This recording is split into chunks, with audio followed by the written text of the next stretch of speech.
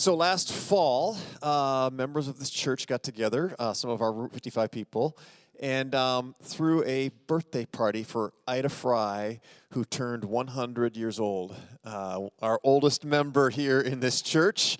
And then Mary Ellen Meier is also about to turn 100, and we thought we need to hear these stories. These are two women who have been so involved and so influential in Orchard Hill Church and who we are today as a church that's on a mission of helping next generations encounter and follow Jesus to bless a broken world. We have done that standing on the shoulders of women like this, like these two great women, and how God has worked in and through their lives. So this morning, we get to not only hear these two great stories, we get to kind of enter a time machine, right? And we get to go back a number of years into a world that for some of you is going to be like, this just doesn't even make sense to me. What kind of world was this, right? And for others, it's like it might stir up some memories or a little nostalgia for some of you. Either way, what's cool is to see how God was at work and is faithful in those times and still faithful today in many of the same ways and same stories. So listen closely and enjoy these two fantastic leaders of Orchard Hill Church, Ida Frey and Mary Ellen Meier.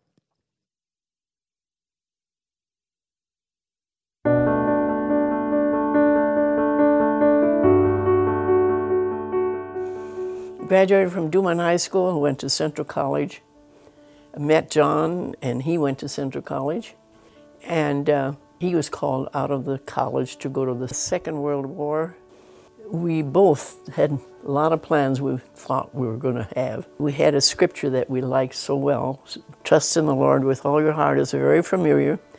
And don't lean on your own understanding, but lean on Jesus. Lean on Him. Let Him direct your path. And we can make all kinds of plans, but God designs them all. That has happened so much in our life. After we got through Central, then he went to a seminary for 3 years, and then we served churches and were used of Him in a mighty way, which we were so thankful for. We were excited what was happening because God was bringing many people to know the Lord Jesus Christ as their Savior. So we were in the ministry 34 years, but we were in this summer of life, busy, everybody busy. And we kept trusting. I don't think any word in my Bibles are underlined more than the word trust Him. Just trust Him.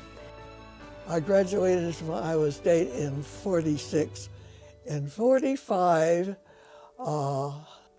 the Navy had taken over a men's dormitory in Ames and moved in something like a couple hundred sailors who were learning to be engineers.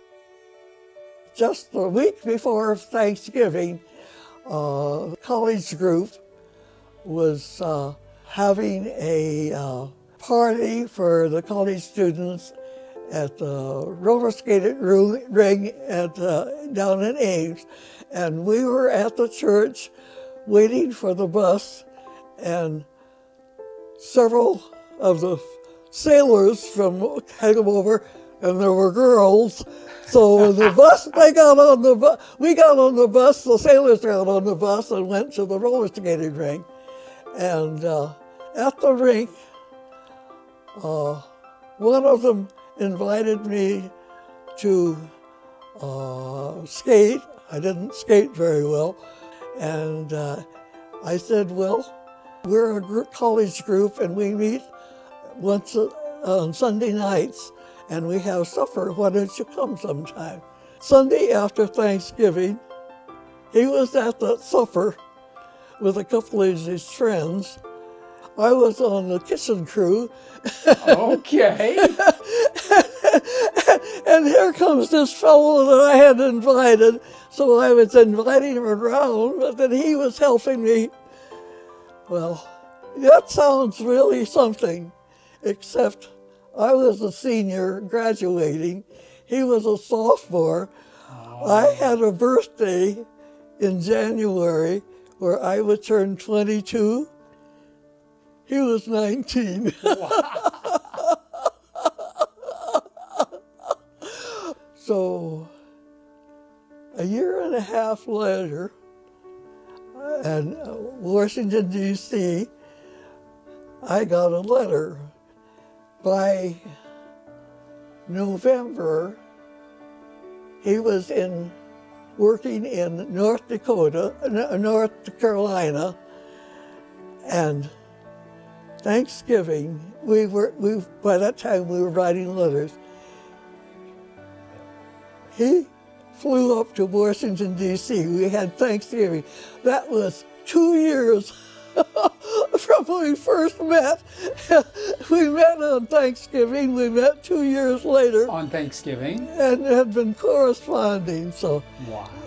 He still had another year to finish school, and we married the next November the 3rd after he'd graduated and had a job in that. Wow, what a story. Isn't that wild? What a story. But anyway, we retired at 65, and we were on our vacation in Estes Park. And this is a very important part of how we saw God leading and directing our lives. So I was reading this book about what happens when women pray.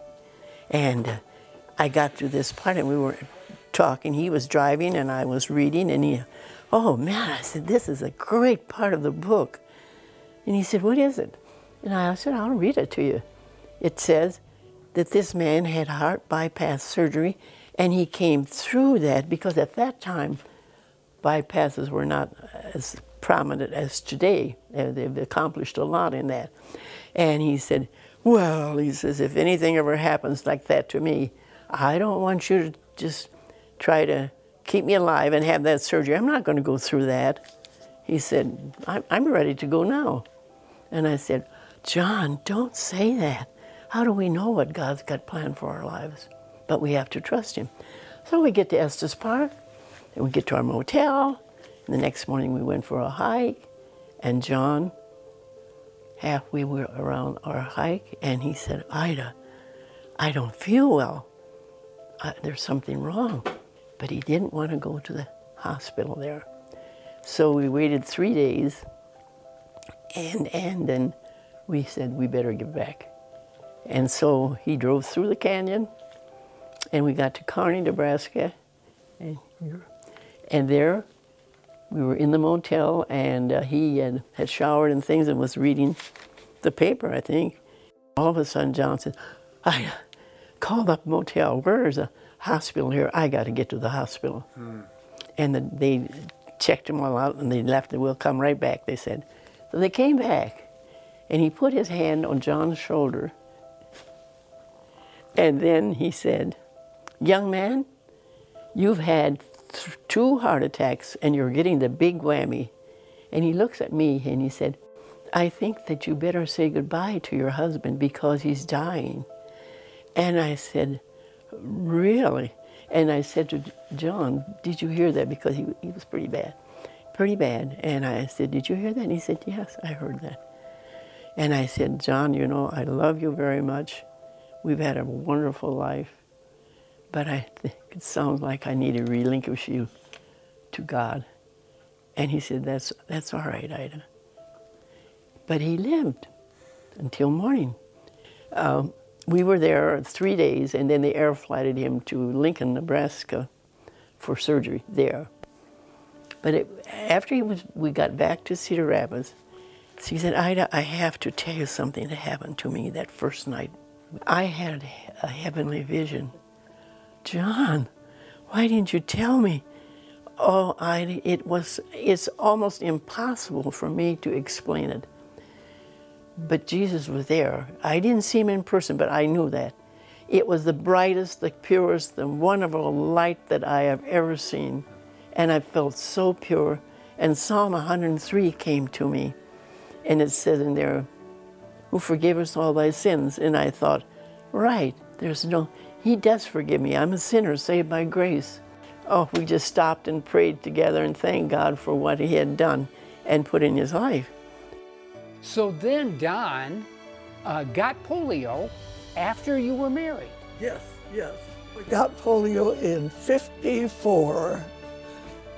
They had polio, a bad polio epidemic in the next year, and then the vaccine came the next year. He got to feeling kind of poorly. His back ached, and he didn't go to work that day, and he said he just didn't feel good, and we were going to go see the doctor the next morning, but that supper, I called for him in for supper, and he said, I can't get up. And we called the doctor, and instead of the doctor showing up, there was an ambulance saying, we're sending him to Iowa City. So I came up that next day, and I found the room, the door to the room, and here was a nurse saying, before you go on, put on this gown and these masks, and then you can go in. I opened the door.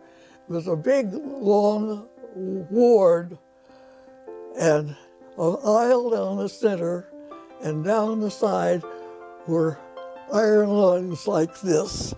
And Don was completely paralyzed in an iron lung. And there must have been 20 adults in the iron lungs. And you're saying he was in the hospital 9 months? Yeah. 9 months. That our experiences there show how the good Lord prepares you ahead of time. There are all kinds of things that happen in that time. First of all, that summer was a bad summer for polio. And we were scared with a 3-year-old and a new baby. Yes. In the Sunday paper were little flyers, polio, dread disease. It was just for a year insurance. We sent one of those postcards in, thinking, well, let's see, what if something happens? It was that fall that he got polio, and because we had that insurance, we were able to keep him in the hospital down at Iowa City to get energy in his lungs that he could be without the iron lung and with chest respirators for a while, and then finally breathing on his own, and also to get exercise his other muscles. 9 months, we could not have afforded that. We would have been able to keep him in the hospital through our regular insurance for a week. But God saw that you needed to send that card in for insurance. He did. The thing was, my folks lived in a farm just 30 miles. They came, they had a big house. They came and took us, me and the girls, down, and we lived with them. I could drive up to Iowa City to see him. Wow. When we got back, that little house that we had, you could manage to get from the dining room to the kitchen, to the hallway, to the bedrooms. A wheelchair could go there. It wouldn't go in our neighbors' houses. There was something about our house that was different. Wow. So God was at work well before the polio struck. Exactly. So then we move up here, and we're moving in, and we get a call from the TV station. They were going to do a program on Glimpses of Heaven on TV, the 10 o'clock news for 3 nights. And they had heard that he had a glimpse of heaven, and they would like to come and interview him. So they came. By their questions, they were skeptical. And he said, well, you can call it a hallucination. You can call it any you want, but I know what I saw, and I know that I'm going to testify of that reality when I get the opportunity to share my faith again. Oh, they were so excited that they wanted to hear all about what he had experienced. By the time he got done talking, they were both in tears. And oh my goodness. So, 3 nights on TV. It was really something. But then the churches were vacant here, and they asked if he could come and speak. He spoke almost every Sunday somewhere. Mary Ellen, you were the first woman elder at Orchard Hill Church. Do you have any memories of that? Of being the first woman sitting at that table with all those men? Yes, I do. The thing is, my dad was very active. He at church at home. He was an elder. He was a Gideon, and Yeah. I came from a home where we were very active in the church and stuff, but it was mostly a man's thing. The thing that helped a lot was, first of all, those lessons that Sally gave. Sally Baker You gave got them Bible study lessons. Bible study, Yeah. that was very good. Also, the Reformed Church, they had a wonderful program. They had workshops that encouraged women that, yes, you can go ahead and lead a Bible study or something like that. Churches and the classes twice a year got together. You got to meet ladies in the other churches, compare notes with how they did things. Yes. After John was gone, he died 26 years ago, I got a phone call one morning from my granddaughter that my daughter had died. She was 52, died in her sleep. I just talked to her the night before. I thought, now what am I going to do? She's gone, John's gone, but I have to depend on the promises of God again. He said he'd never forsake us, and that he loved us, and that he would be with me. And I am very grateful for what happened through our church, because the people really helped me and are still being very kind to me. God has brought many friends in through my life, through the church. And I can call any of them, especially Mark and Dean, you know, because he's an electrician and Mark can do anything. That's awesome. And Aaron Wickner is another one that called me one day and he said, Ida, I'm retired now. I've been working for a farmer, but when I have free time, I'd sure love to help you with something. I said, well, I just remember you. I have called him. He just loves to come too. So, you know, that is one thing that I am very grateful for. What do you enjoy these Right days? now, I'm slowed down. But I love this house, because I have my crafts. I have, up until this last year, I've always made quilts. I've made crafts for the grandchildren. I have crafts, a craft room. I've got books. I've got a porch. Yep. I can feed the birds. Yeah, I saw your bird seed in there. Yes. And I thank God that He has given me a spirit of contentment, that I can be happy in my home, and I can be happy when I'm in my office, and it's a mess sometimes, but I can be there and I can get things together and get cards ready. I love to send cards. I've done that for years, and encourage people. Well, what's important about your faith in God these days? At 99 years old, how has your faith in God changed? I just know that the Lord prevails. He takes care. He has plans. We don't know what will happen. Good things happen, bad things happen, but the Lord always has a hand in it. That's good. The Lord always has a hand in it. I think probably the song I really like to hear is "Great is Thy Faithfulness." All I have needed, Thy hand hath provided. Yeah. I would say hang on to God's Word. Hang on to it. Treasure it. Read it. Study it. Model it. Share your faith. Walk it. Walk the talk.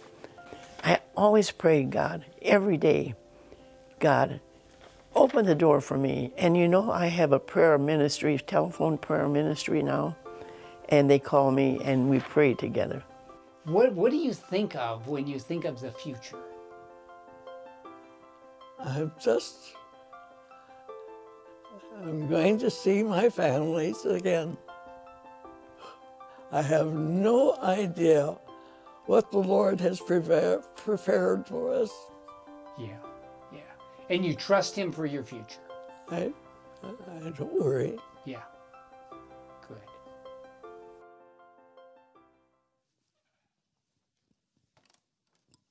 Clap for them ladies, huh?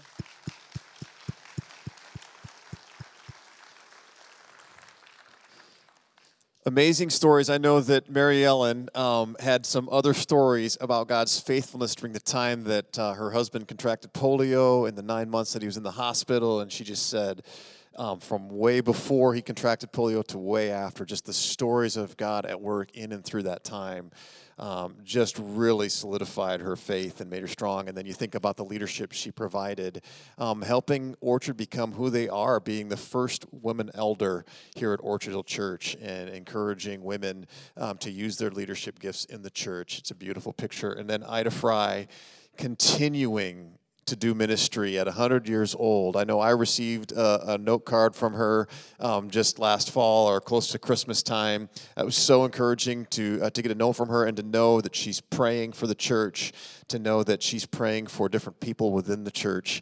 She continues to lead and serve here at Orchard Hill Church at 100 years old. It's a beautiful picture. This is the kind of faith that we are hoping to help people build, the kind of faith that can weather storms, right? That can go through the good and the bad and declare that God is good through it all. So I hope that there was something you found encouraging that you can take with you, and I'm sure there was this morning. I'm going to say a word of prayer, and then we're going to continue to sing some songs of worship. Will you pray with me? Father, I'm so thankful for Ida and for Mary Ellen and for their faith. Lord, their faith seems so strong and so solid today as we hear these stories. And yet they all started somewhere where they had questions. Maybe they had some doubts. Even when they grew up in families who, like Mary Ellen, who knew about you and who heard stories about you, they still had questions as they experienced these challenges in their lives. But they kept their faith. They kept trusting in you, and you just kept walking with them. Now today, their faith is strong. Lord, help us to be those people who can look for you and see how you're working. And a lot of times, maybe when we're in the midst of it, we can't see what you're doing. But if we look back, we can see these little details like sending in an insurance card at the right time, or getting a house that just happens to have the right dimensions that a wheelchair can fit in the hallways. That's you looking out for us in advance. So many other ways. God, help us to be people who look for your presence, even if it's looking back, so that we can trust, Lord, that your promises to us are yes and amen as we look to the future. You are a good God. Please bless Ida and Mary Ellen. Help them to continue, Lord, to be faithful to what you have for them in the days ahead. It's in Jesus' name we pray. Amen.